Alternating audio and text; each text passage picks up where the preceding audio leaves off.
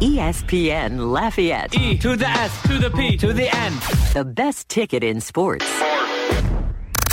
Great Scott! The Great Scott Show. And as they head into the final furlong, all of the other radio stations and radio hosts are left in the wake of a keen turn of speed by the Great Scott Show, the champion. With Scott Prather. Steal the show.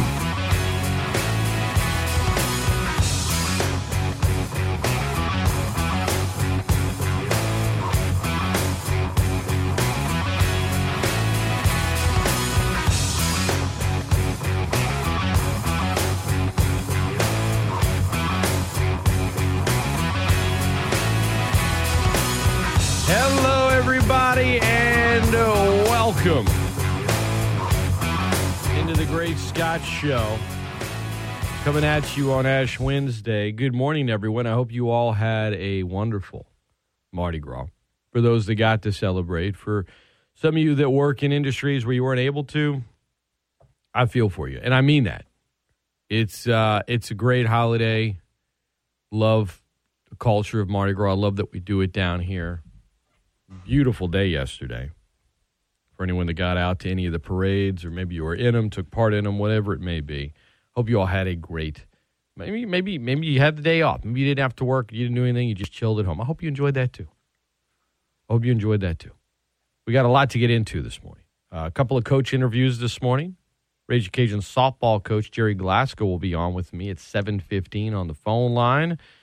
His team coming off of a weekend where they won the games they were supposed to, and the ones that they weren't favored to win, they got mercy ruled, and that was against Alabama.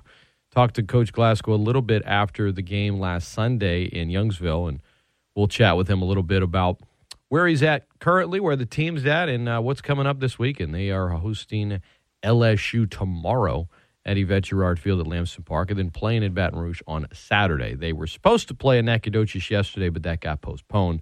And anyway, we're going to talk to Coach Glasco, assistant coach Anthony Babineaux from UL, Rage Occasion Lifer, as I like to call him. He'll be in studio as he is each Wednesday. And I appreciate that because Bab has been on the road. The baseball team left, last Thursday, headed to Austin, and then from Austin went to Natchitoches on Monday, and then camped out there. I say camped out, slept there. I'm sure they stayed at a hotel. I don't know. Maybe they just pitched some tents. And then they played last night in an 11-8 victory, a wild game, and now they will host Northwestern State tonight. But they got back late last night after a week-long road trip. So looking forward to that. Speaking of baseball, Major League Baseball. Couldn't get it done. The owners and players could not come to an agreement. And the question now is, how many games are going to be missed? Now, I put a poll up. You can vote just not even 10 minutes ago at ESPN Lafayette. That's the Twitter account.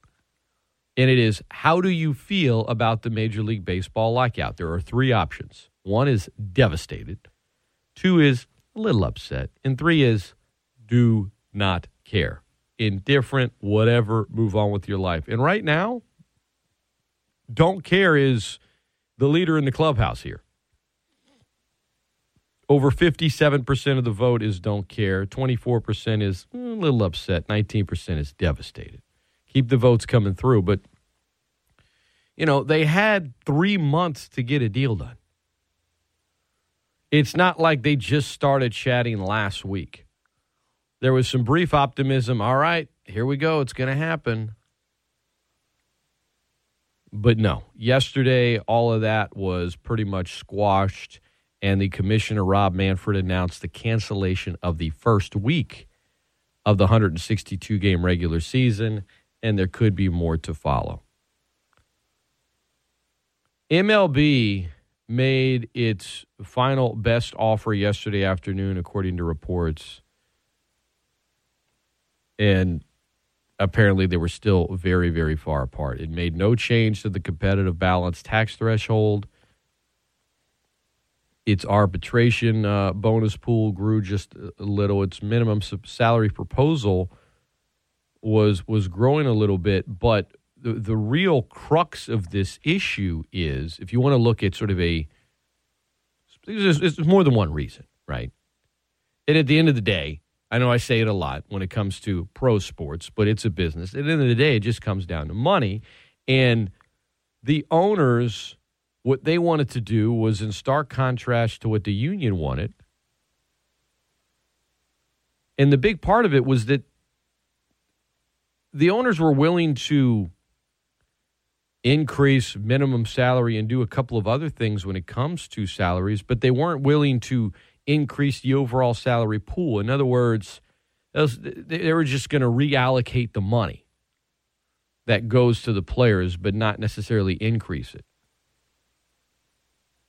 So the pie could change, but not grow any larger. And some of you would say, well, wait a minute, it's baseball. Can't owners spend what they want? There's some owners, if they want to go out and just spend out the wazoo in terms of not a hard cap, they can do that, but there are restrictions certainly in terms of salary floors and things like that.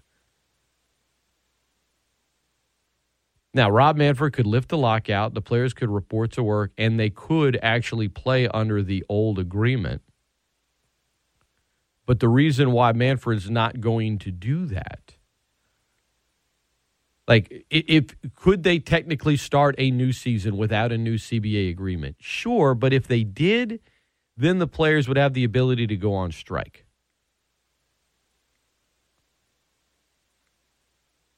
And then the balance tax would not be in play, and the league's just not going to do that. The owners are going to keep their upper hand. You see it times change, right? I remember the strike. What was it, 90? Was it 93 or 94? 94? The players' strike. And it was different, right? A strike is different than a lockout. Either way, the fans get the short end of the stick. Right? But the way it was covered, the 94-95 strike, in all, you had 948 games that were canceled. They lost an entire postseason. And it hurt the sport immensely. You go back 28 years ago, it was a big deal. The sport is in a very different place now than it was then, though. And a lot of the coverage from the media was, the players are being greedy. Now a lot of the coverage from the media is, the owners are being greedy. It's these billionaires. Come on, make a few concessions here. The reality is they're all doing pretty well. But the league itself, as much as the strike hurt in 94, was much more popular than it is currently today. Major League Baseball has a popularity issue, particularly with Gen Z and some younger millennials. There's a reason on the poll that we put up right now, the leader in the clubhouse is, don't care. Don't care.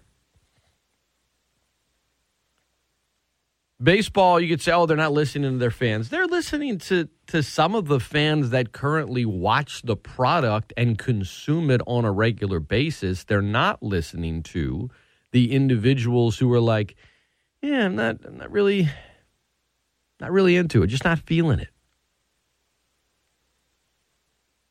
One thing baseball really needs to do that the other sports have done is embrace gambling in a big way. I know. The Black Sox, Pete Rose, oh, my God. Something to generate the interest. Like, fantasy baseball is popular among the people that play fantasy baseball and follow it day to day.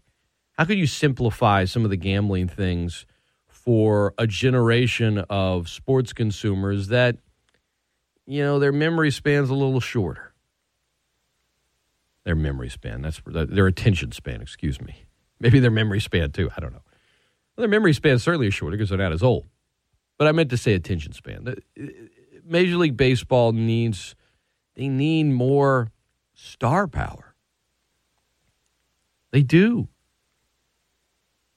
Take the best pitcher in the league, put him in, any town in America. Take the best quarterback in the NFL, best player in the NBA, put him in any town in America, and two of those three are going to be recognized right out the gate by all. The other, by some.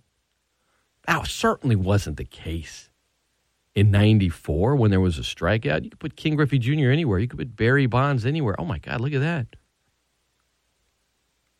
David Justice. I mean, there was so much, and he wasn't, he was good. He necessarily wasn't maybe the best player in the league, but like you had star power, recognizable by the young generation, by the youth, by the young, at the time, Gen Xers and, I guess millennials didn't really have their name yet. Major League Baseball has a popularity issue, and I really think they need to embrace the gambling aspect of it from a legal standpoint, of course. The other sports are doing it.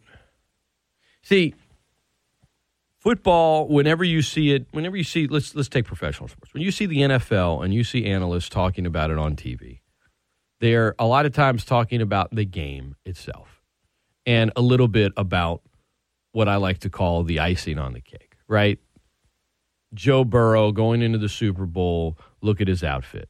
It was fun. Oh, my God, check out this outfit. Oh, what does this say about this? What does that say about the NBA, in my mind, goes maybe too far with the other stuff outside of the game, and it just becomes more about things that aren't the game. But there's no denying that it's still really popular.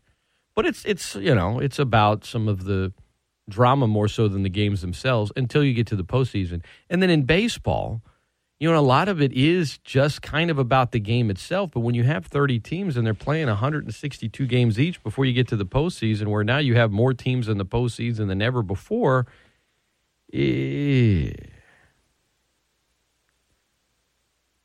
you got 4,860 games in a regular season, and maybe not this season because I'm sure some of them will, they've already canceled some games. But if they get this thing done, you're still going to have, over 4,000. I mean, that's how can you compartmentalize that a little bit? That's what MLB really needs to figure out once they figure out this lockout and get back to actually playing professionally. College baseball, though, it's good right now.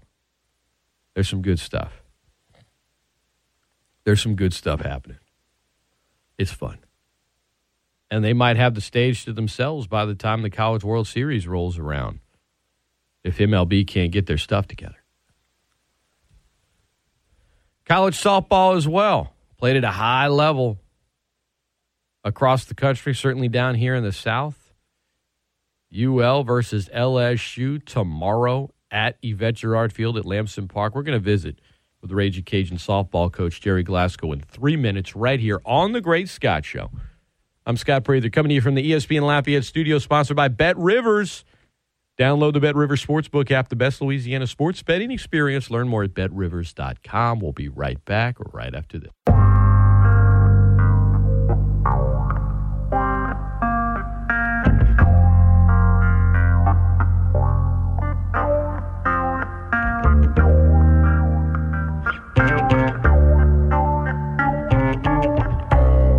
Welcome back into ESPN Lafayette, the best ticket in sports. This is The Great Scott Show. I'm Scott Prather.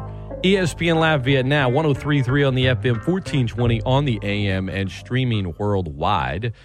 For those of you listening via the stream, that's brought to you by Champagne's Market in the Oil Center. Champagne's going the extra mile.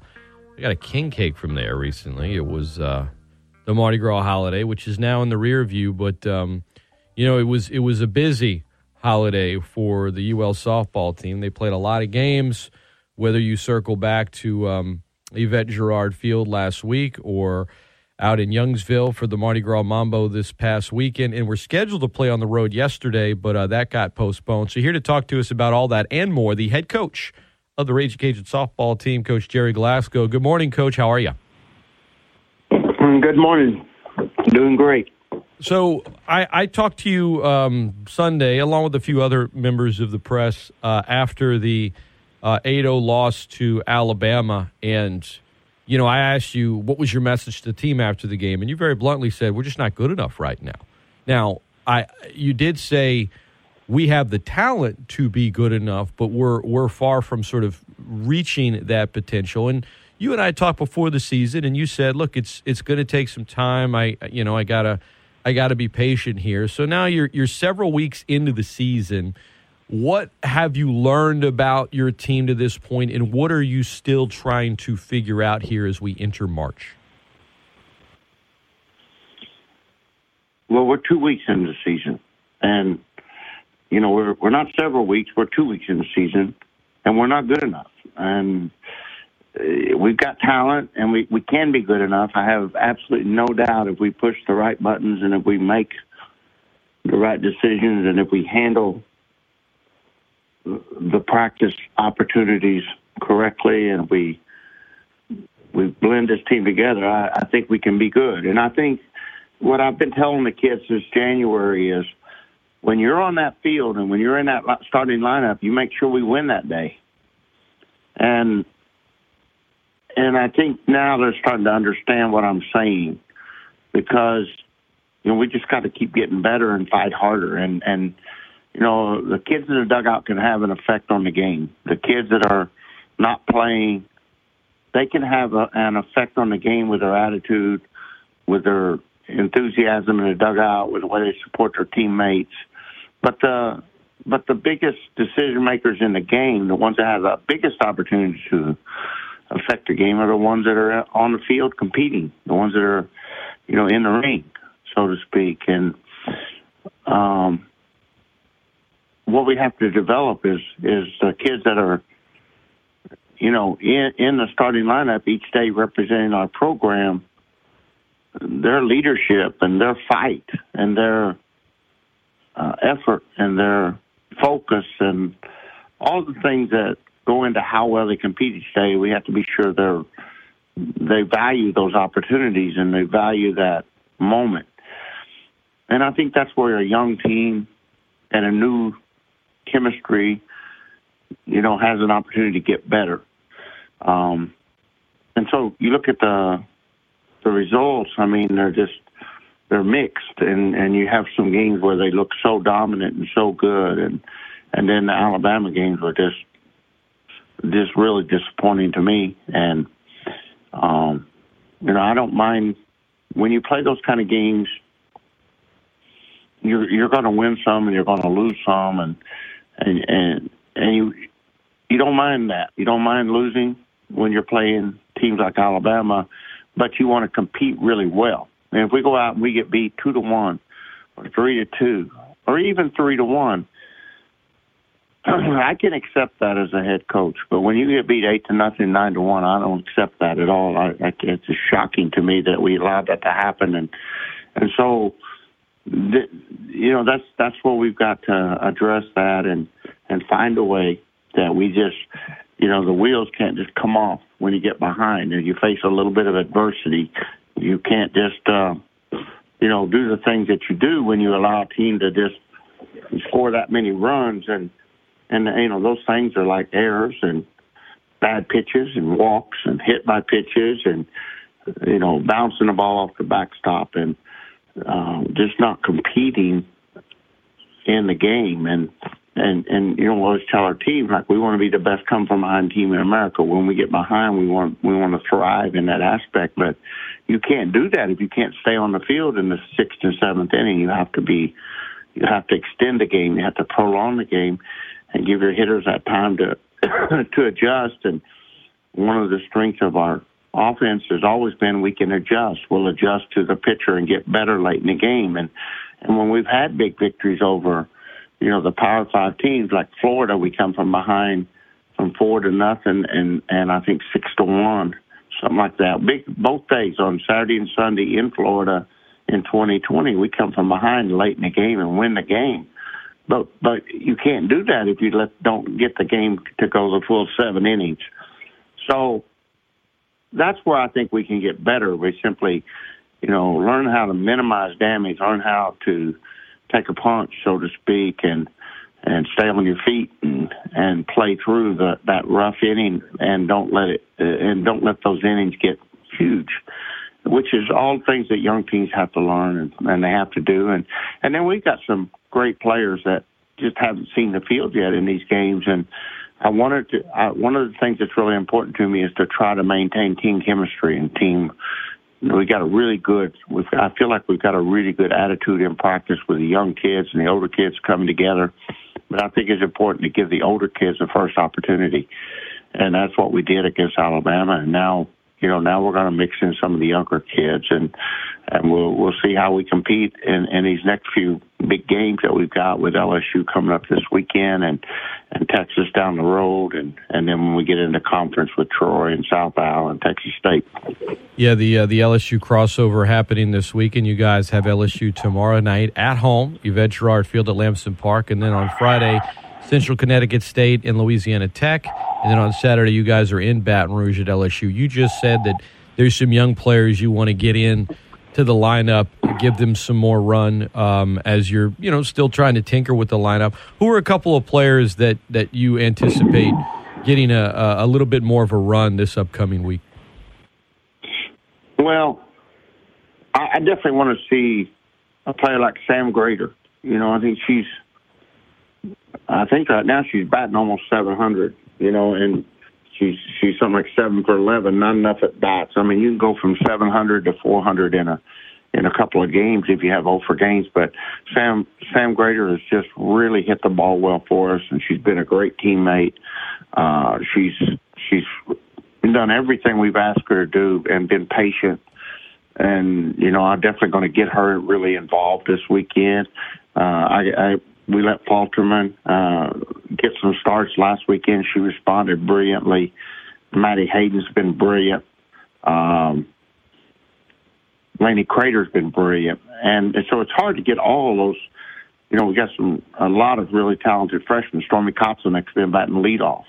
And, those kids will all be here for 4 years. So we're trying to get them on the field, but it's like, you want to keep your veterans out there too. And so it's kind of tricky. And so we're just going to have to make those moves. But that's definitely one that I want to get in. The other player intriguing, Jenna Keene is she's not a freshman. She's an older upperclassman and a tremendous base runner. I tell the team all the time I feel like when she's playing, she's the best base runner in college softball. And I've been using her quite a bit off the bench, but she's 8 for 14 and hitting 571. So she's got to get out. I've got to put her back in the lineup and get her out in the outfield. She's a tremendous defensive player as well. So I want to see her get in there. Hopefully we'll have Piscos back by the end of the week. And so that will allow us to, that really is a big thing. When we lose Piscos out of our lineup, we lose a lot of energy. She plays so hard and with so much energy.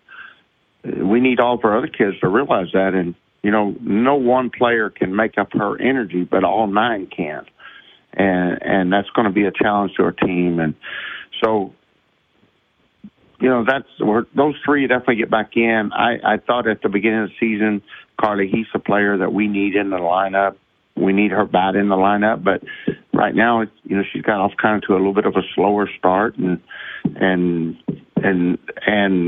compared to a slower start compared to Grayer, I think Carly's hitting around 273, but Crater's on base percentage right now is like 670 or 667, and batting almost 500, and just doing a phenomenal job hitting in the DP spot, so it kind of closes off that spot. So we just got to keep trying to figure out and get these kids in. Kramer Ushte she's off to a little bit of a slower start, and yet we know she was our top, one of our top 2 or 3 hitters all fall. And so we want to get Kramer in the lineup as we go. So we just want to keep moving people in, moving them out, and giving everybody a rotation and a chance to opportunity to play until it settles out, what our best lineup is. And that's why I tell the kids, like, if you want to make sure you stay in that lineup, make sure we win. That's the first thing. No matter what you do, if we lose, we got to be looking at things. And so I think we'll develop a hunger and a more of a, we've got to play hungrier, we've got to play meaner, we've got to play tougher. We've just got to become a more mature mindset when we're on the field. Louisiana 10-2 on the season, 2 losses to Alabama. They're taking on LSU tomorrow and again on Saturday, Coach. And with LSU, look, the Cajuns have a one of the best fan bases in the country. There's no denying it. When you guys play LSU each year, there's also, I guess, more eyeballs, right? There's a little bit more. It's an in-state opponent. You know, they've had success. You guys have met in the postseason plenty. Do you put more emphasis on the LSU game this week, or are all 4 matchups? Because you and I talk about RPI and how you approach certain games and things like that. Or are all 4 matchups kind of the same mindset here over the next couple of days? No, not for me. I mean, for me, the season, we're 10-2, but in my mind, the way I evaluate the game, it's almost like we're 0-2. That I think we're here to play against Alabama. We're here to play against LSU. We're here to play against Texas. Illinois will mix in there. We're here to play with the best teams in college softball, and that's our goal. And so, I don't feel like a 10-2 coach right now. I feel like an 0-2 coach, and I'm not happy at all about it. I'm not satisfied at all about it. I know the fans expect a lot out of us, and the fans deserve us to give them a lot. They give us a lot, so we need to give the fans a lot. And we got players. I mean, the thing is, the players are trying. They're giving effort, but they don't realize they can give more yet. And as they become tougher and more mature, complete team, not individually, as a team, as they become tougher and more mature, we'll do better. And that's my job, to make sure we do that. And by the end of the year at the regional, we want to be able to compete with whoever we're playing. And it's a journey to get there. That's the fun part. When you get to the end and you look back, the journey is the funnest part of it. And we're enjoying it, but the moments of challenge and the moments of frustration actually are what you're going to look back and remember. And the good part, if there's a good part to the Alabama game, it's that we know we have to get better in every single area. Pitching, hitting, defense, all of it it's got to get better, and so it kind of puts the whole program in a position where you really have a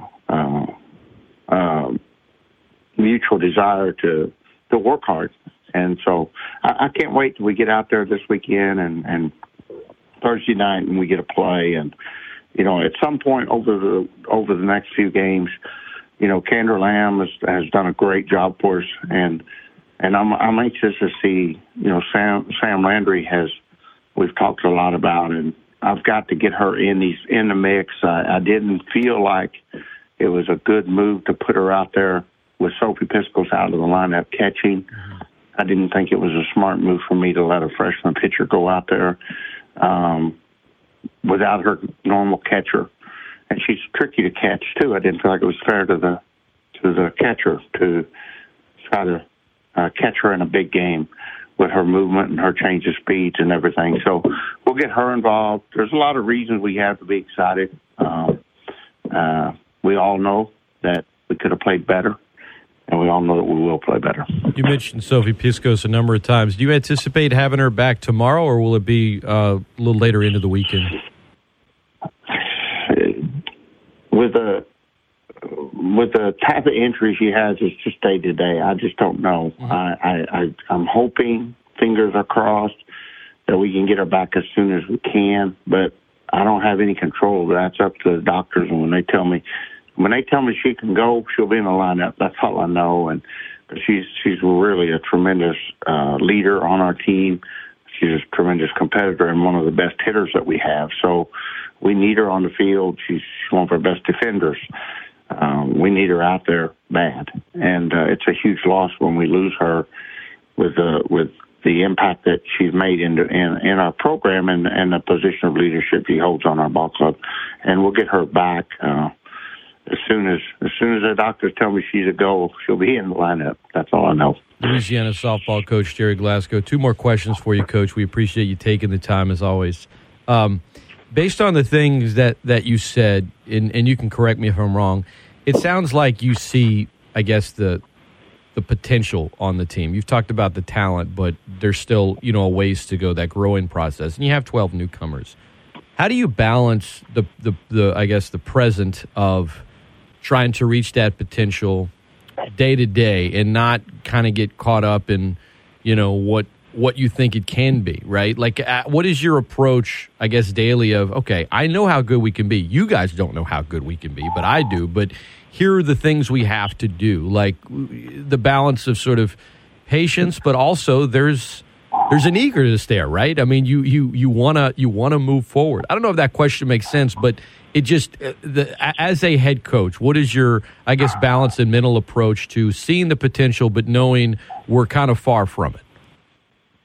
Yeah, there's an urgency. I mean, there's an urgency because when you're a Sun Belt Conference school, these early season matchups are to host a super regional. Most likely the only game we play this year, the way it looks right now, the only games that we play this year that might get you a super regional is to beat Alabama.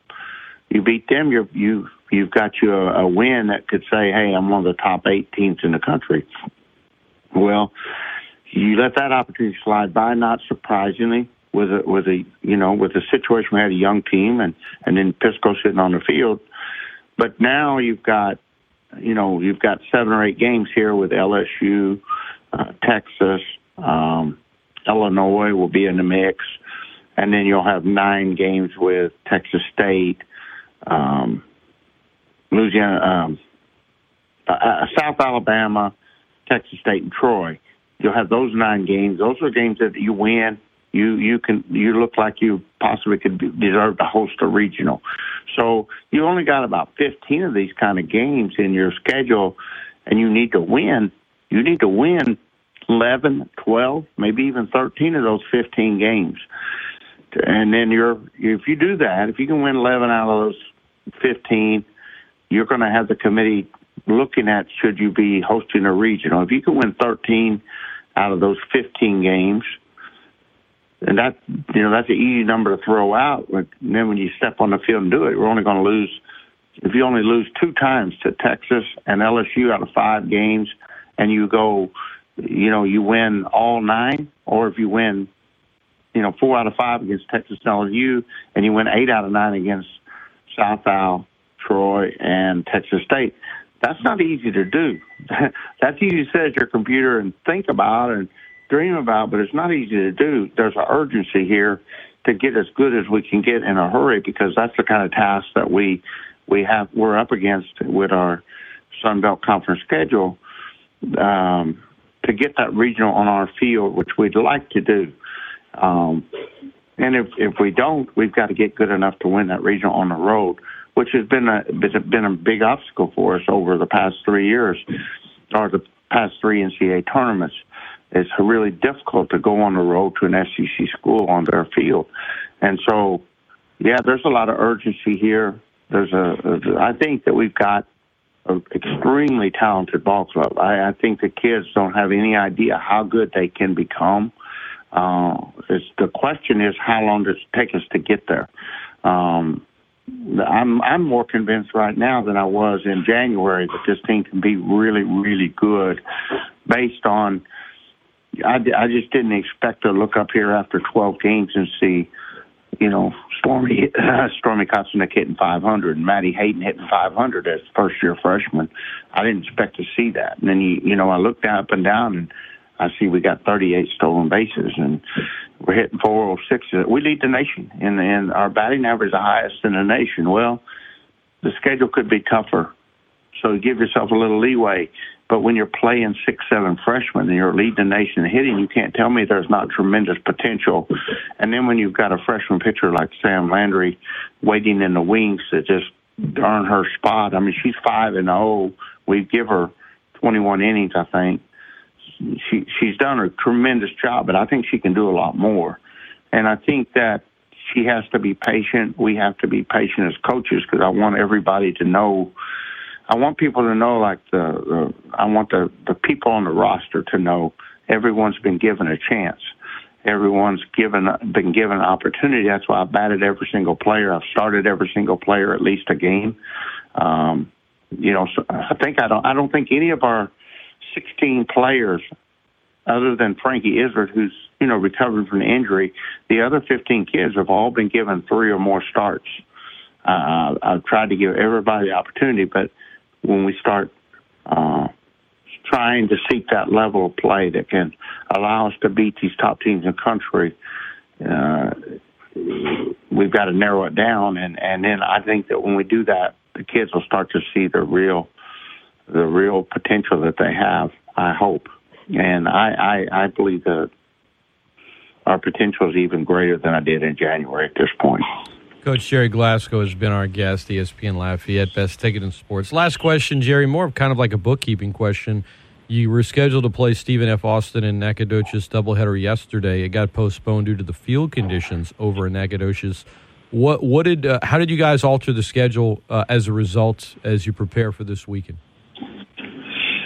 Well, that was kind of shocking to me. I mean, they called me Monday morning at 11 o'clock and said they couldn't get their field ready on Tuesday at 3 and 5, and that's, I'd never heard of a college game getting canceled 36 hours before the game, but whatever. That's what they did, and that's,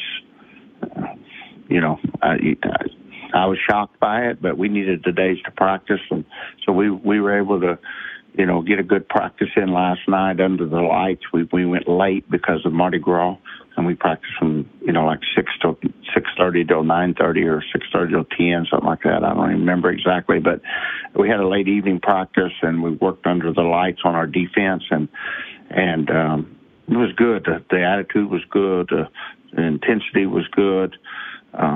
Did a lot of defensive stuff that we need to work, and trying to get the kids to play with more aggression on defense. And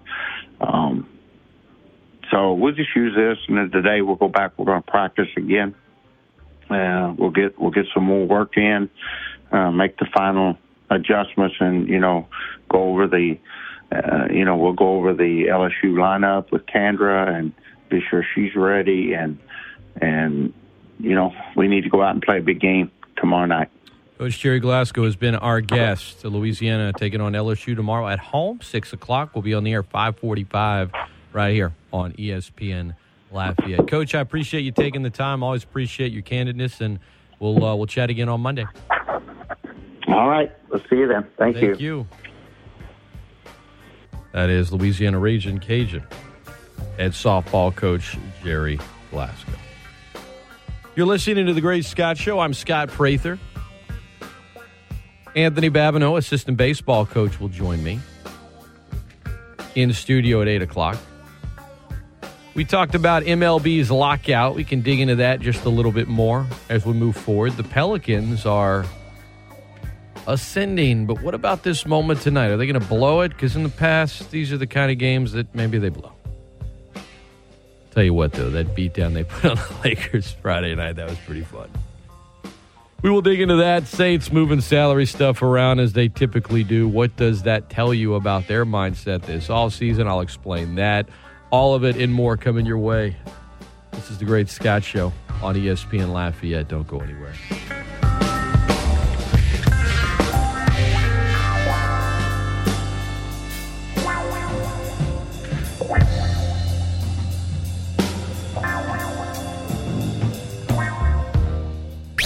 ESPN Lafayette. E to the S to the P to the N. The best ticket in sports.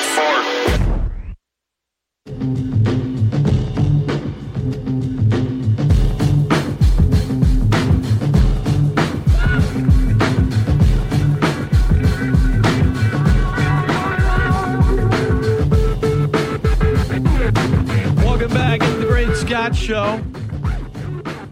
Mardi Gras in the rear view, but guys, St. Patrick's Day is right around the corner. You don't even need a reason to celebrate St. Patrick's Day. I don't care if you're not Irish like me. We just do it. We all party. We get together. We have fun. And on Thursday, March 17th for St. Patrick's Day, Patty in the Park is back. Sponsored by Bud Light Next and Go Auto Insurance, Park International, downtown Lafayette. Gates open at 5. Music starts at 5:30. Clay Cormier, Wayne Toops, Quad City DJs, come on, ride that train. Rob Bass, It Takes Two to Make a Thing Go Right.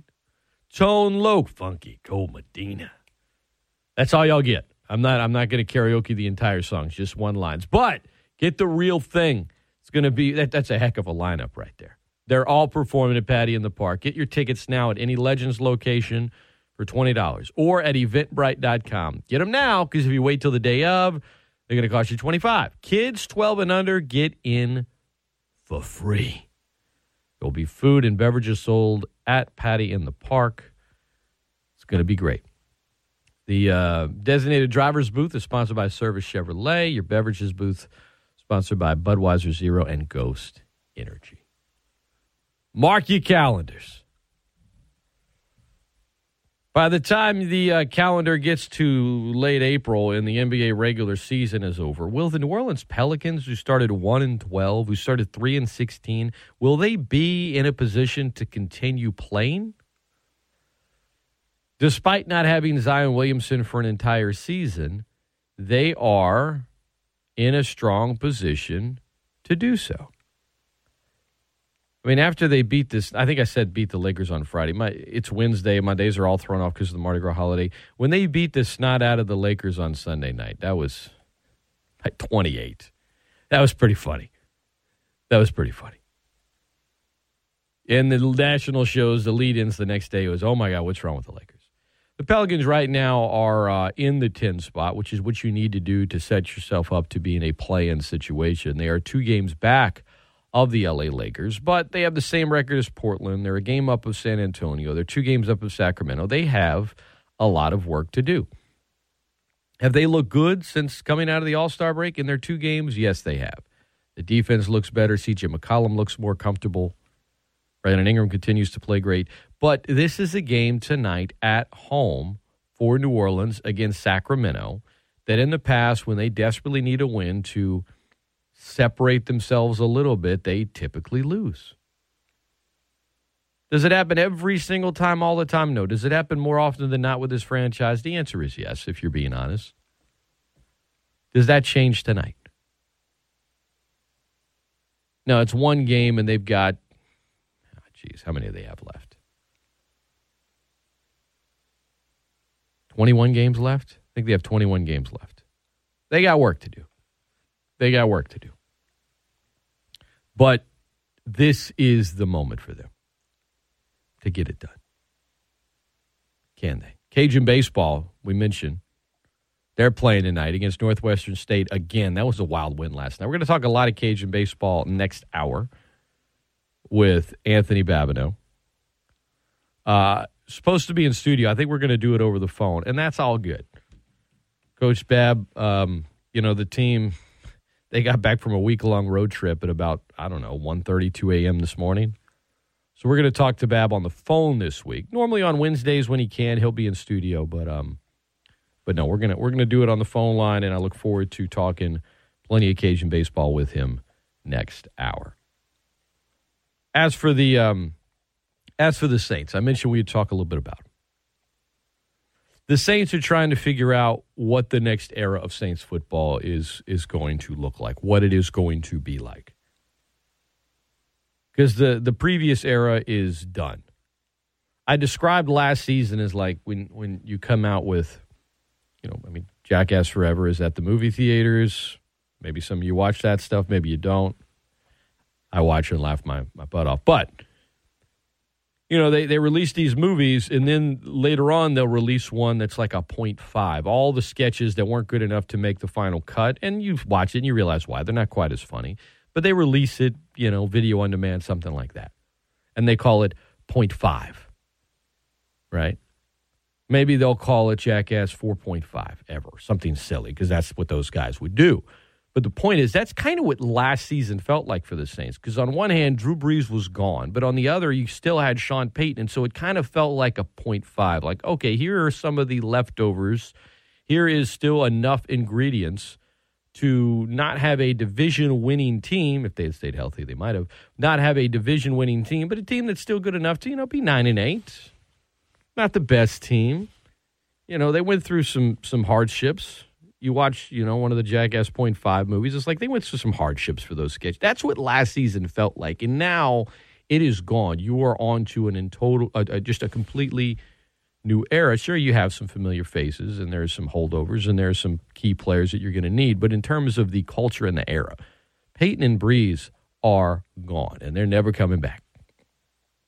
And the Saints began to do their yearly, let's convert this year's salary into a roster bonus right now to get below the salary cap.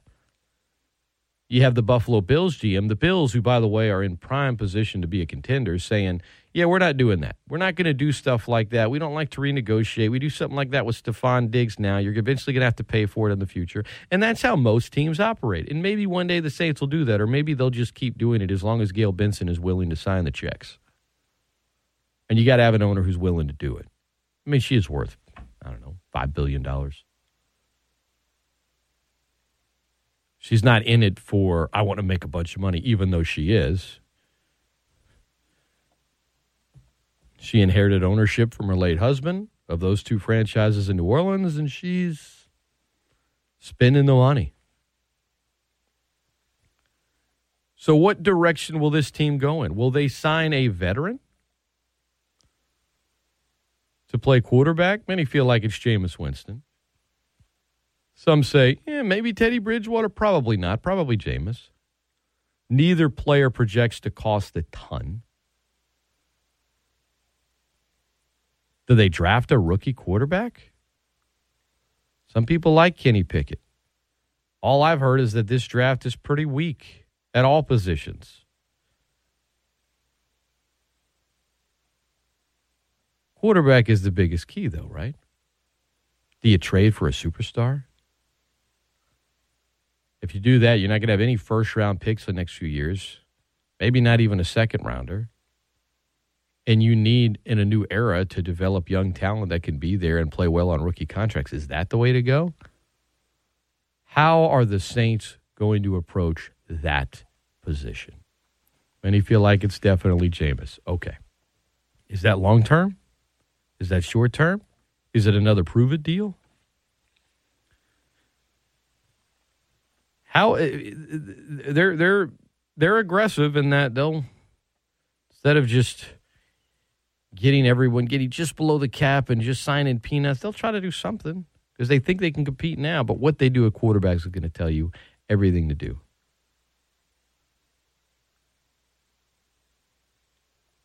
ESPN Lafayette, the best ticket in sports.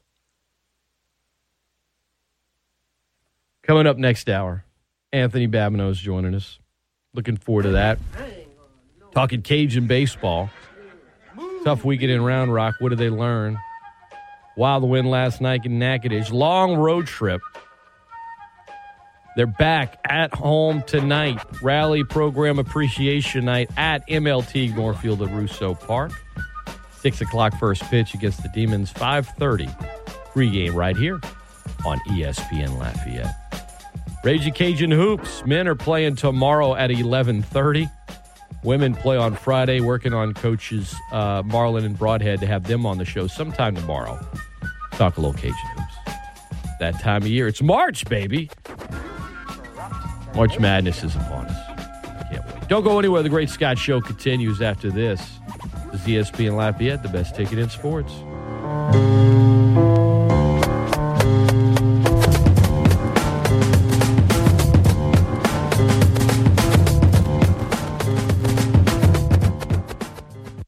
ESPN 1420, KPEL Lafayette, ESPN 1033, K277DQ Lafayette, a Town Square media station. The best games, the best fans, the best on the Bayou. The best ESPN Lafayette, the best ticket in sports. Great Scott! The Great Scott Show. And as they head into the final furlong, all of the other radio stations and radio hosts are left in the wake of a keen turn of speed by the Great Scott Show, the champion. With Scott Prather. Steal the show.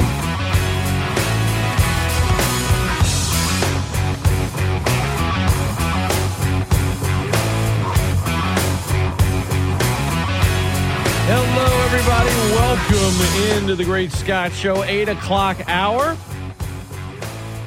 I'm Scott Prather coming to you from the ESPN Lafayette studio, sponsored by Bet Rivers. Every day at Bet Rivers Sportsbook, Louisiana, you'll find line specials, daily boosted odds, parlays of the day, and more. Learn more at BetRivers.com. Louisiana Ragin' Cajun baseball, 4-4 on the season. Went to Round Rock. That tournament faced some stiff competition. Lost 3, and then on yesterday, on Fat Tuesday, they were in Natchitoches and won a fun and wild game against the Demons, 11-8. They will face them again tonight over at the Teague at Rousseau Park. 6 o'clock first pitch scheduled for you. And here to chat some Cajun baseball with us is assistant coach, friend of the program, friend to all of you. That would be Anthony Babineaux, who is on the phone line with us this morning. Good morning, Bab. How are you? Good morning, Scott. I'm great. How are you this morning? I'm good. Did you get any good sleep over the last week? What is the sleeping situation like when you're on like a week-long road trip? Well, I mean, you're in a hotel, obviously, and you're able to get some sleep, good sleep. I don't know if you can term it good sleep. It just depends. You know, we had early games, so to speak, on both Friday and Saturday, so that meant early wake-up calls when you talk about team breakfast in the morning and having to be at the field for BP 2 to 2.5 hours before the games start, before that 11 o'clock game. So, you know, it was early mornings, but, you know, you get to bed early enough and you're able to get a good night's sleep. Last night, we got in from Northwestern at 12:30, so a few hours last night, and then we'll hook it up again tonight, bud. There it is. But I will tell you that road trip felt like we were on the road for 3 months for some reason. When we were driving back last night, it was a long road trip. I mean, it was a road trip that we had to do the trip the way we did it, as far as staying over in Round Rock Sunday night and heading across to Northwestern on Monday, because it wouldn't have made much sense, especially with no school for the kids, to come back Sunday after that 4 o'clock game from Round Rock and then turning right around yesterday and heading to Northwestern. So we planned the trip the best way we thought that it could be planned, and here we are. Yeah, longest road trip of the season, but you're back home and back at it tonight. What did you know? It was good competition in Round Rock, no question. But each game sort of had a life of its own, right? They played out somewhat differently. I know there are a few things we'll hit on that, you know, you guys have done well and things you got to improve on. But what do you think this team learned about themselves in Round Rock, in your mind? Well, I think what we learned the most is that over the weekend we lacked that killer instinct. We really did, because, yes, we played good teams, but do we feel that we're just as good as those teams? Absolutely.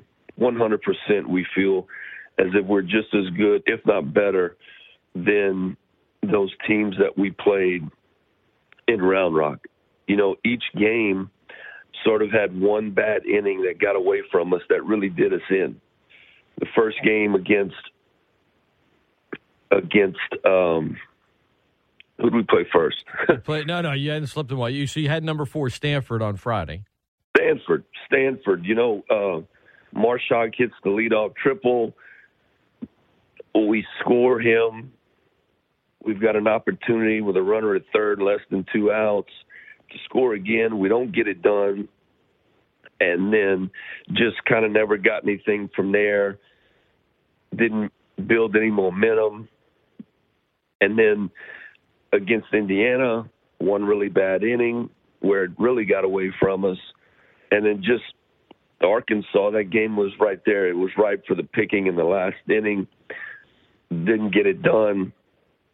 But we've got to have that killer wolf, we call it. That killer wolf's got to come out in us each and every time we play, and just really step on the throat of people. We really do when we have them down.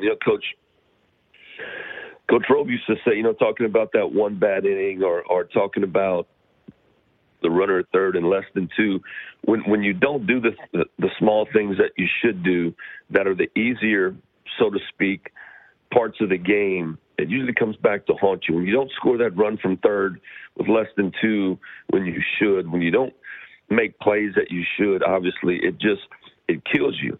And that was the case over the weekend.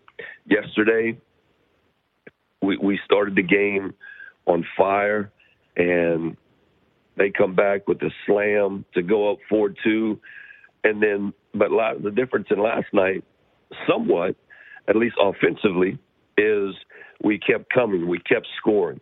We drove runners in when they were at third base with less than two. We executed hit and runs. We executed stolen bases. Those were some things also over the weekend that we didn't do. So to answer the question that was asked, what did we learn? I think we learned that, number one, we're going to be good. We're going to be very good. We learned that. Number two, we learned that we're just as good as the teams that we played. But we also learned that playing in 30 degrees when it feels like 21 is really no fun. We learned that. But the conditions were what they were. I mean, we can't control the weather. But we just learned that we've got to finish. We've got to finish games. And we were able to do that yesterday, a wild back and forth game, but we were able to finish, come out with a W, and that's going to obviously be the goal again tonight. ESPN Lafayette, best ticket in sports. It seems like, Bab, obviously, a lot of free bases, right? That's the thing that you want to clean up. Correct. I mean, that's an obvious thing you can point to, and that's something you guys are working on. On the other side of it, I know you guys would like to get on base more, but you talk about last night's game. You and Deggs have said it for years, expect ultra-aggressive base running. And last night, that really, I think in a lot of ways was arguably the biggest difference maker for you guys last night. And what are some of the things when you guys are able to have the base running you had last night, aside from, they got a steal? What are some of the more, not super inside baseball things, but something beneath the surface that when you base run like that, what it opens up offensively or, the pressure it puts on the opposition? Well, the last thing you said is the most glaring thing. It's the pressure that it puts on the opposition. It's being the aggressor. There's a saying, not just within our program, but people know this saying. It's true in life too. Is the aggressor always wins, 9 times out of 10. The aggressor always wins. Now, the aggressor every once in a while is going to crash and burn, but you have to be unafraid to crash and burn. You can't worry about if you're going to crash and burn when you take those risks. So the aggressor puts pressure on its opposition. It really does. And when you run the bases like we did last night, it has the ability, at least, to put your opponent on its heels. The pitcher, the defenders, the opposition's dugout, the opposition's coaching staff. It just puts pressure on your opponent, and it allows you to play more free. When you're unafraid to crash and burn, when you are not worried about the result of the risk that you're taking, you're going to play more free. And that's exactly what we did last night. Now, our opposition allowed us, as far as the stolen bases, to be successful and to do that. We were able to run on their catcher. We were able to run on some of the arms because of their times to the plate. So that aided it a little bit. But the fearlessness and the reckless abandon, so to speak, that we played with last night, was to our advantage. And especially if you're doing what you're supposed to be doing on both sides of the baseball, if we don't give up those free bases, yes, they had a guy that hit 2 home runs against us, and they had some other guys that, well, they had one other guy that drove in a run because the 2 home runs produced 7. But those 2 home runs, the grand slam early in the first, there were 2 walks on base and a base hit. Those were the 3 runners on base before the slam. The 3-run homer was an error and a walk before the 3-run homer. So you take those away and, you know, the score's not even close.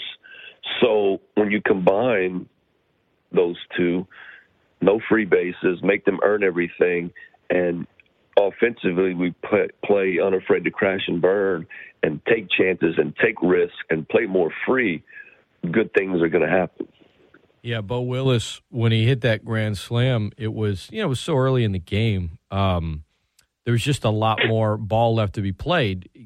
Whenever you guys go up, suddenly it's 9-8, right?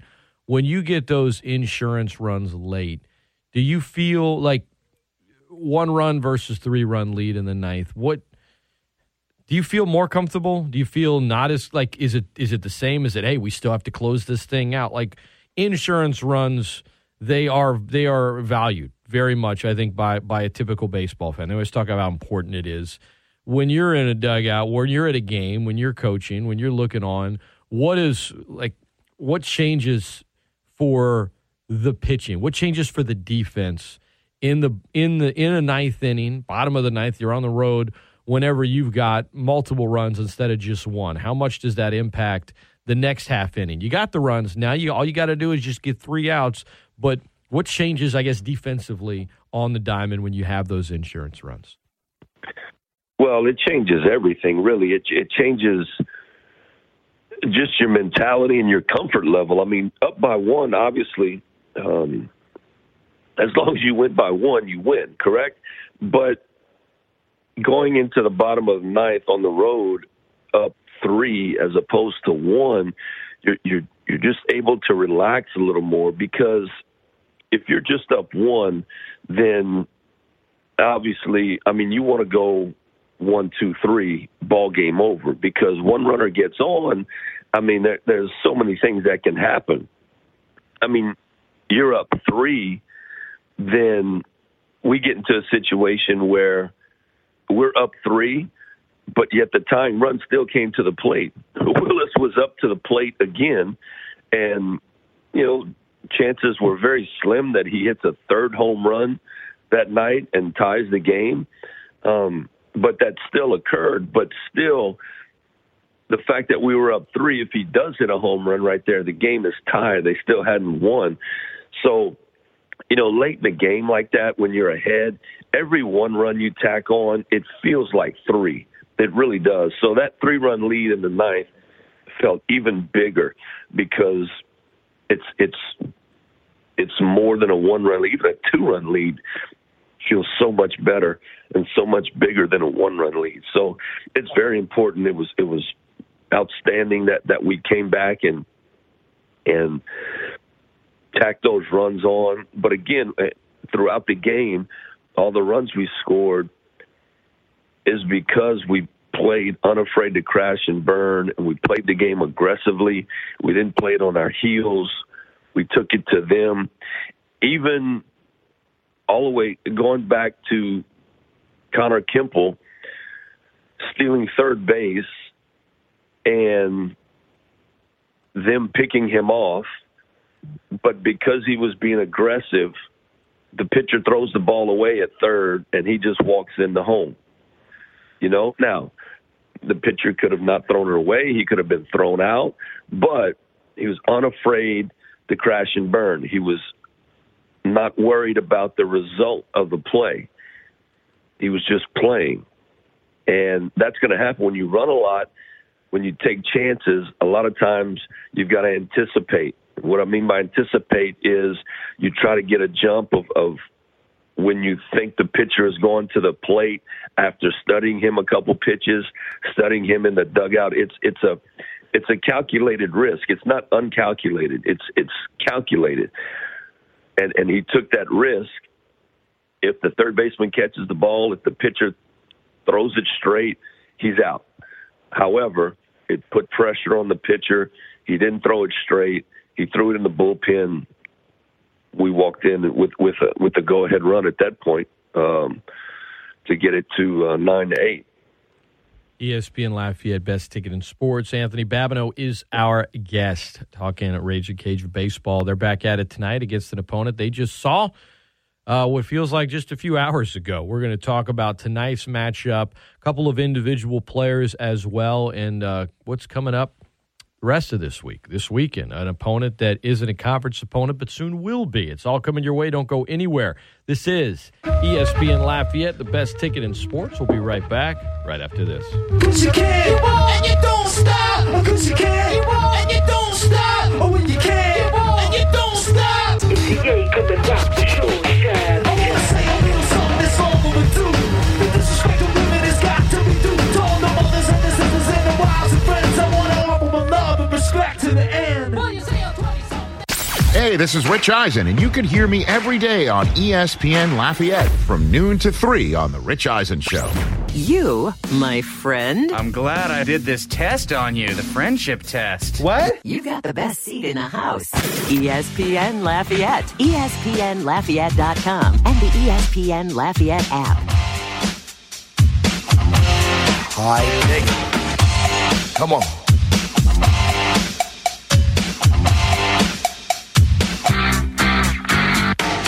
Cool and at a bar, and I'm looking for some action. But like Mick Jagger said, I can't get no satisfaction. Welcome back into the Great Scott Show, ESPN Lafayette. That is Tone Low Key, along with Quad City DJs and Rob Bass, will be performing at Patty in the Park, St. Patrick's Day, Thursday, March 17th, as well as Clay Cormier and the Great Wayne Tubes. Get your tickets now at any Legends location. That's Patty in the Park, sponsored by Bud Light Next and Go Auto Insurance. Gates open at 5. Music starts at 5:30 on St. Patty's Day. Get your tickets now, $20. If you wait till the day of, it'll cost you a little more, $25. Kids 12 and under get in for free. Speaking of going and sharing an emotional experience with a crowd, Coach Babineaux and I were talking about that last week. Cajun fans get a chance to do it tonight as the Cajuns are back at home after a road trip to Texas and then up to North Louisiana. Northwestern State is visiting at Russo Park tonight at 6 o'clock. And, Bab, familiarity with opponents is analyzed a lot in baseball when it comes to, I guess, a conference opponent in a 3-game weekend series, and guys are throwing pitchers. It's a little different than the midweek. When you play an opponent in the midweek on back-to-back nights, how much do you draw from one game to the other, or just in terms of scouting? You know what I mean? Right. Well, you draw a lot, really, because pretty much the same guys are going to be playing tonight, with the exception of the pitchers, obviously, and some of those guys might run back out there as well. But, there's some things, obviously, that we already talked about in the post-game meeting last night that we're going to use tonight. So some of those tendencies, you mentioned those familiarities, they're going to be in full effect tonight, really. And the one thing that you don't have to do is search for the scouting report that you file away from game to game, because, you play them the next night. But some people like it, some people don't. I kind of like it just because, like you said, of having just played them and it being fresh in your mind, and you really don't need the scouting report that much. You can go off of feel and memory of what you did the night before. Yeah, so you've been in the business a while. If it's up to you, you like sort of the back-to-back same team in the midweek, as opposed to you guys had a fun win last week. Extra innings, against Southeastern, and then I think it's 5 weeks between them, and obviously the report's a little different then. So if you had your preference, obviously you'd go in either way, whatever's on the schedule, but you kind of have something to do with the schedule sometimes too, Babs. So when it works out and it sets up, you prefer what you guys have going on this week? Well, I like the back-to-back midweek where it's the same opponent. That doesn't happen very often. It's happened a couple times. I remember with Nichols, we did that one year not too long ago, but this was the way this set up. It wasn't supposed to be this way originally, but we had to make a change because of something else going on with either our schedule or theirs. I can't remember, but it worked out this way. And, this is what we've got presented to us. So, but look, we've got to come out tonight and play with this same energy, passion, and unafraid to crash and burn that we played last night so that we can get the same result. Because at the end of the day, the all that matters is the W. It really is. That's what matters, no matter how you get it, whether it be a pretty W or an ugly W. It's a W nonetheless. So that's the goal each and every night. So we've got to play our style of baseball. We've got to do what makes us successful. And one of the things we have to do the most is we've got to clean some things up on the mound. We can't give away so many free bases. That's hurting us right. It's killing us right now. It really is. So we've got to clean that up first and foremost. Yeah, we talked about it earlier. The free bases is at least in my mind, the biggest issue to this point with the team. You cut back on that, and the results will change. A guy like Drew Shiflett, I know he walked 4 in his very first game against UC Irvine. Since then, I think he walked maybe 1 last night in the win, 1 on Sunday in the loss.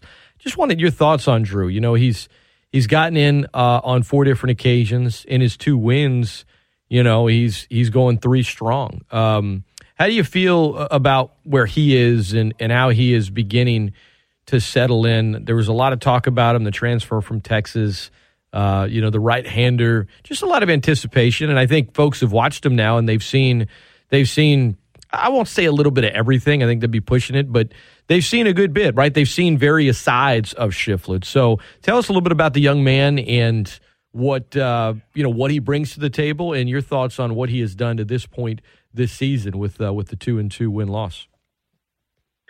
Well, I think he's done well. I really do. I think he can, and I think he can be even better. He's got a good power fastball, good curveball, good changeup, 3-pitch mix. Those guys that can do that usually can be successful. And when you put a little mentality behind it, their stuff can play up even better than what it really is. And he's got a little bit of all of that. He really does. He's obviously he started a game for us and he's pitched out of the pen. He's pitched some big innings out of the pen. But I think we love Drew. We love what he's done for us. But I think he can be even better. He can clean some things up and just be a more dominant factor for us. I think throughout the year, depending on how weeks set up and how things go, you'll see Drew, you'll probably see him start a game again at some point because, he has the ability to start a game with the 3-pitch mix, as I said, but he also has the ability, if he's able to and if we need him to, close out a game, pitch on the back end, because his stuff is so good.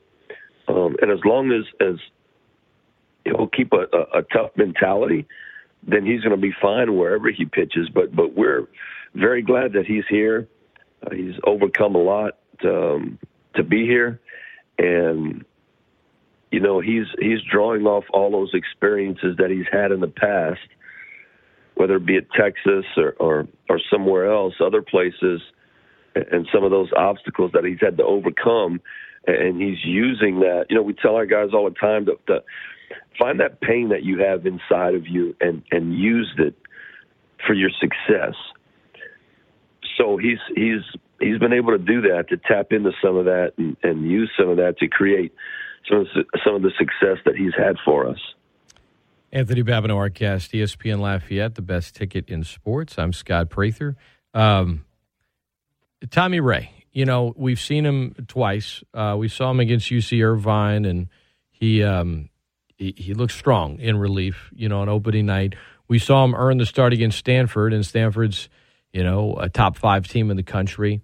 And it was a different outing, right? A different opponent. We haven't seen a lot of him, right? We've seen him on the mound twice. Just looking for a little more on the young man and what you guys anticipate, moving forward. If he's still the guy this Friday, and how you feel about his 2 appearances so far this year.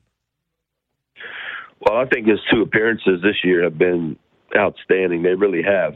Each appearance that he's had since the spring started back in January, so including inter squads into the season, he's gotten better and better, sharper and sharper, and he's thrown more of the way that we anticipated that he would throw when we signed him. He's a big arm, a power arm. When he can stay in the strike zone, he had some issues very early on this spring where he wasn't commanding the zone, he wasn't in the strike zone, but then he would get better, and he'd get better, and he'd get better, and he'd get better. He started both of our fall games this past fall, and I thought what he did against Stanford was good. It was really, really good against, as you mentioned, that caliber of an opponent. He pounded the strike zone, especially in those conditions, those bitter cold conditions. How any pitcher was able to do anything in those conditions is beyond me, really.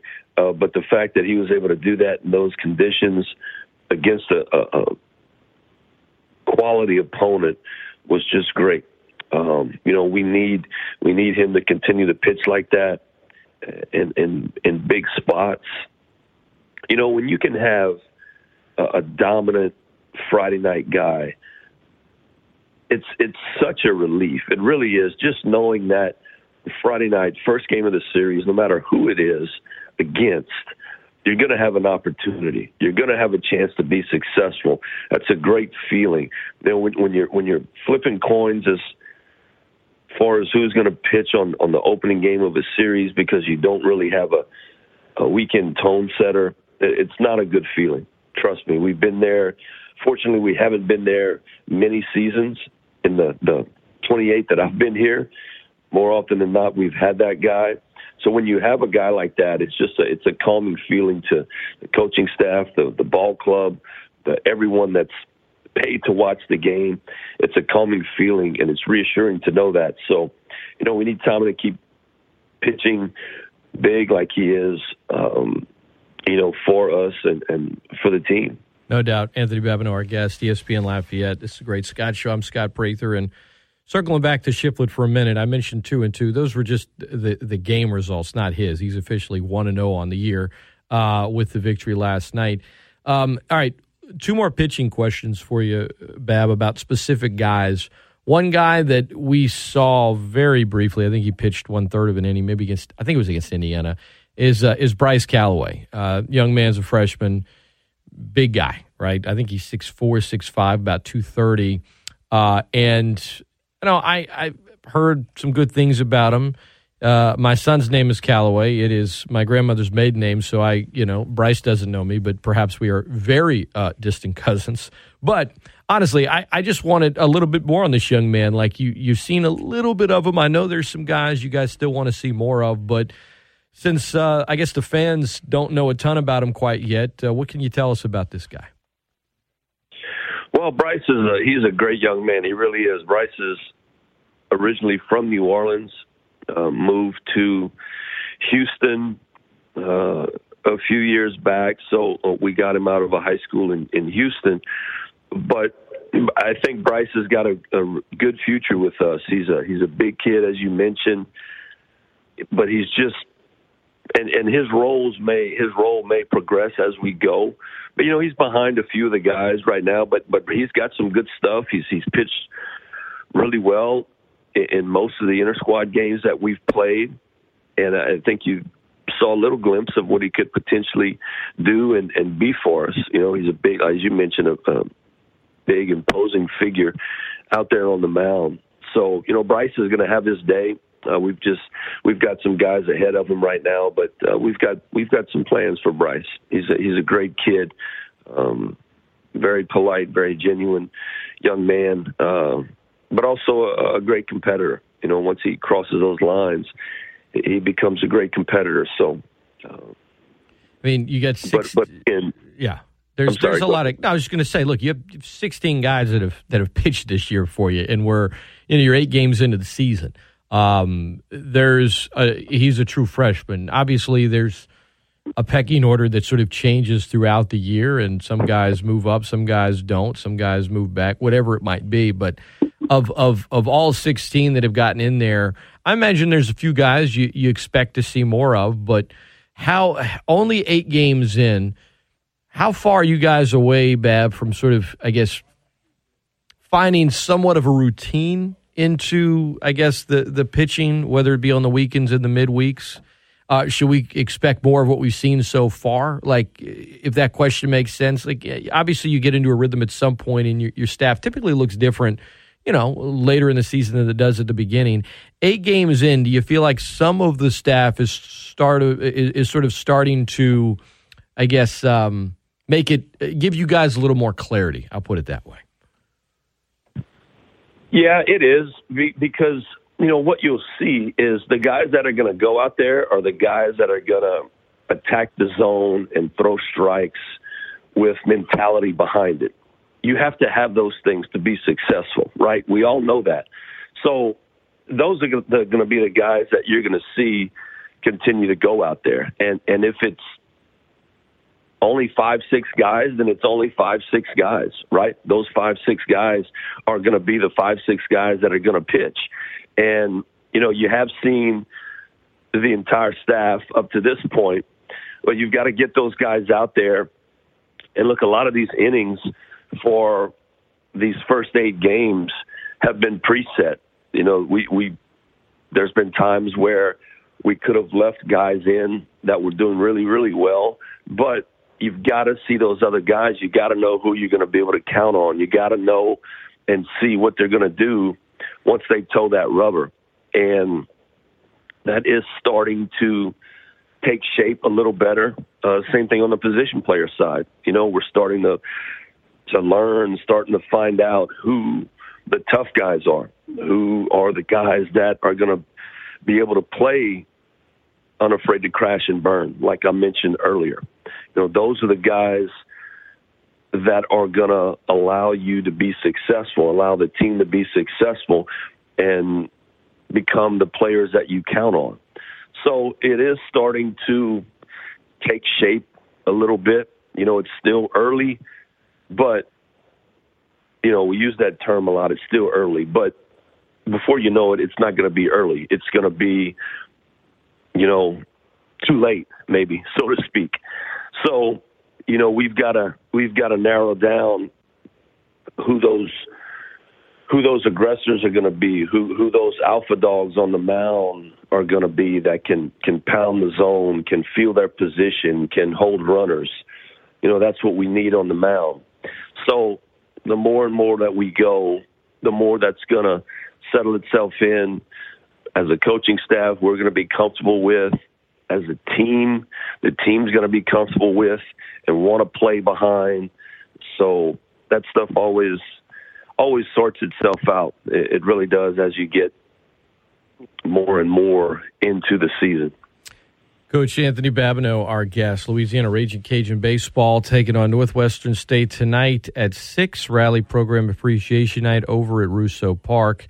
5:30 pregame right here on ESPN Lafayette. Cody Juneau will be doing play-by-play. Brad Topham safe will be in the booth with Cody, and looking forward to tonight's game. And then this weekend, Coach, Southern Miss. So somewhat of a familiar opponent. It's not like you guys rarely play, but they're about to be an extremely familiar opponent as they enter the Sun Belt. I haven't really gotten your take on this, and I imagine it'd be about the same as most folks I've talked to, but What are your thoughts on the upcoming additions to the Sun Belt and its impact on the Sun Belt as a baseball conference? Well, as far as a baseball conference goes, the impact is tremendous because you take 2 to 3 really good baseball playing schools and add them to our conference, and the conference RPI automatically goes up with the addition of those schools.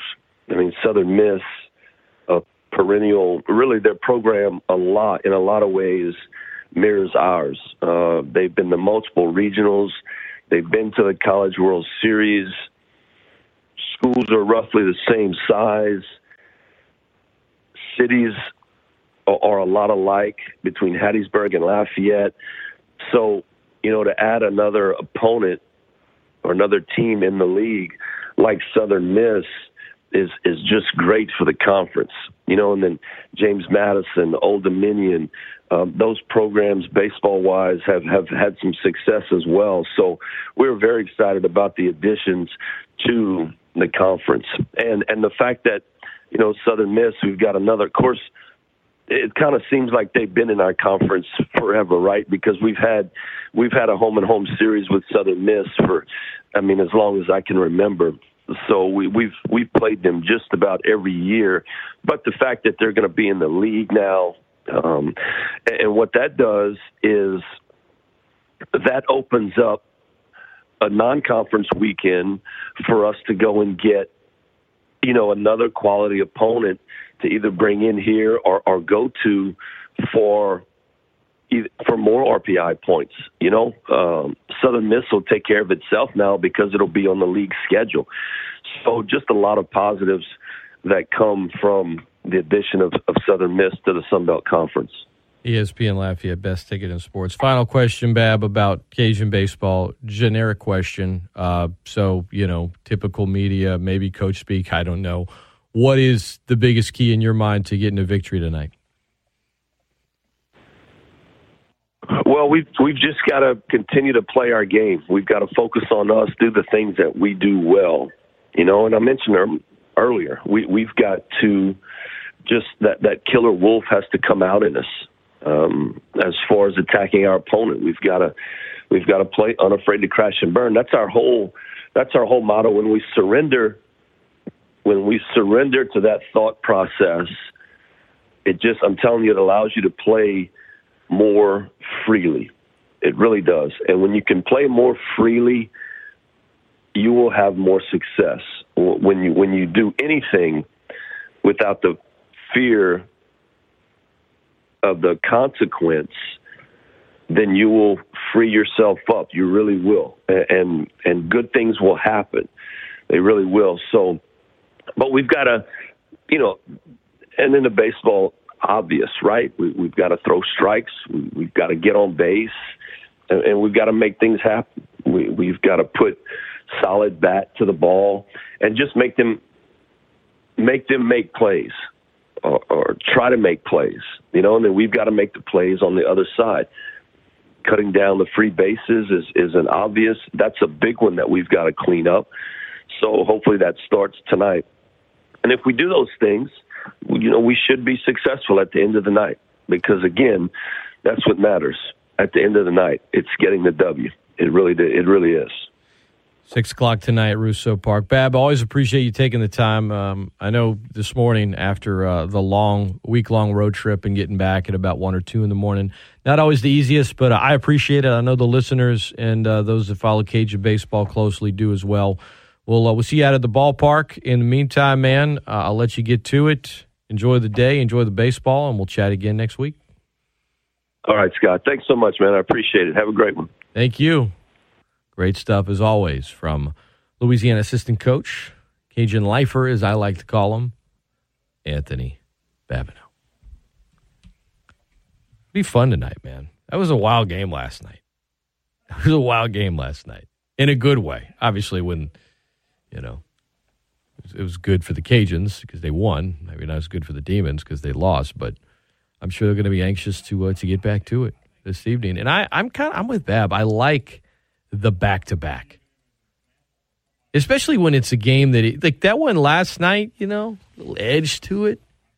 Don't having to play them too, like they're going to play Nichols this year in the game. The 2 times they play Nichols are about 2 months apart, I believe. See a totally different team by the time you play them again.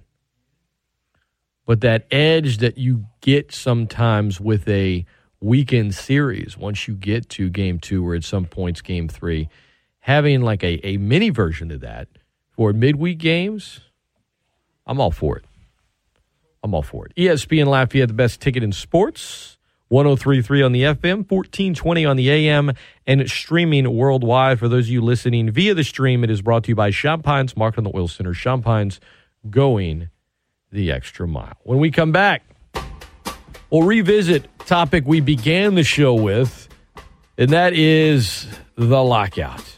Put up a poll this morning over at ESPN Lafayette Twitter page. How do you feel about the MLB lockout?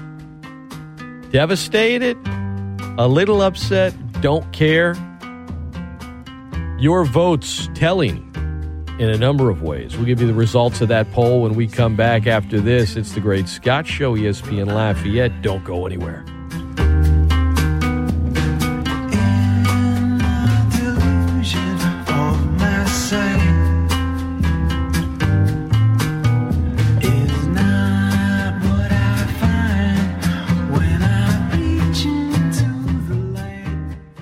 Wouldn't you love to win a beautiful home and help veterans in the Acadiana region? The Post 69 Project Patriot Home Giveaway is happening now. Buy your ticket at post69projectpatriot.org for your chance to win a beautiful home in the Birchman Oak subdivision in Lafayette, Louisiana. The house drawing will take place on March 31st, and the American Legion Post 69 does amazing things for the community. Programs to help veterans find resources, educate the business community about why hiring vets is a plus, advocates on behalf of veterans in Washington and throughout Louisiana. They offer activities for youth and more. And for this home giveaway, you can buy a ticket for yourself and buy a ticket to help win the home for one of 4 very deserving veterans. An amazing cause we can all be a part of. All proceeds stay in the Acadiana region. Again, post69projectpatriot.org. Buy your ticket at post69projectpatriot.org. You could win a home. You will definitely help a veteran. Coulda, shoulda, and woulda. Back in 82, I used to be able to throw a pigskin quarter mile. Are you serious? They all play here. Coach would have put me in fourth quarter. We'd have been state champions, no doubt. ESPN Lafayette, ESPNLafayette.com, and the ESPN Lafayette app. You, my friend. I'm glad I did this test on you, the friendship test. What? You got the best seat in the house. ESPN Lafayette, ESPNLafayette.com, and the ESPN Lafayette app.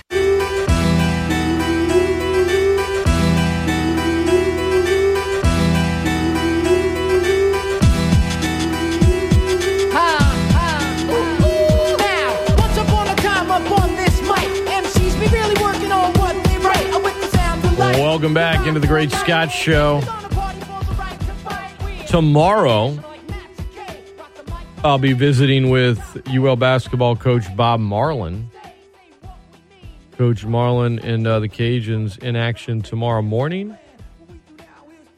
at 11:30 from the Sun Belt Conference Tournament. Can they extend their season?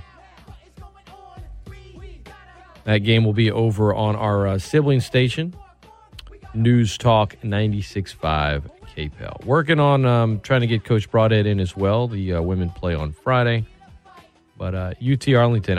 On top of that, Mike Neighbors, who wrote The Breeze Way, his book about Drew Brees. Mike, good guy. Going to be in Lafayette this, I think, Friday at a book signing. And I haven't got a chance to get the book yet. Plan on reading it. He is scheduled to be on the show tomorrow as well. We'll have some open phone lines tomorrow in the 8 o'clock hour. Looking forward to that. For those of you that were looking forward to opening day in Major League Baseball, you're not going to get it this year, at least not when you thought you would. The negotiations between the Players Association and the owners went into the early morning, and despite some reports that they might be close, they are apparently very far apart. Now, 27 years ago, a strike hurt the sport. To say it nearly killed it, yeah, it set it back for sure. The difference is, back then, baseball prior to the 94-95 strike was like really, really thriving. It was much more popular than it currently is here in the U.S. It takes two parties to reach an agreement, that according to MLB Commissioner Rob Manfred. And the leverage on both sides didn't work. They are digging in deeper. And really, does either side gain more leverage in negotiations if the regular season continues to be delayed? In these kind of things, owners always have the upper hand because they're billionaires. In a lot of cases, they're either billionaires that bought a team or they've acquired the billions because it's been a team that's been passed through their family over generations. Players, their careers are shorter. At some point, some of them are like, look, we got to get going here. The public support seems to be in the players' favor. But at the end of the day, in the business, it always comes down to money. And while the owners agreed to some things such as, okay, salary floor with a lower ceiling and minimum salaries, luxury tax threshold, what they didn't want to do was just put more money into the pot. They just wanted to reallocate money. And that is a pressing issue. There are a number of ones, but that's big. And the gap remains very, very wide right now. The owners don't want to spend significantly more than they are right now. Players say, hey, look, expanded postseason, the influx of gambling money that could be coming in with sponsors, and that's one thing Major League Baseball needs to do is lean into that. Okay, the Black Sox, Pete Rose, that was a long time ago. Lean into the online betting, the excitement, pitch by pitch, live in-game, all of that stuff, because right now there is certainly a disconnect with Major League Baseball and the younger generations. That's going to do it for me. Dan Patrick is next right here. This is ESPN Lafayette, the best ticket in sports. I'll talk to you guys tomorrow on The Great Scott Show, bright and early, 7 a.m.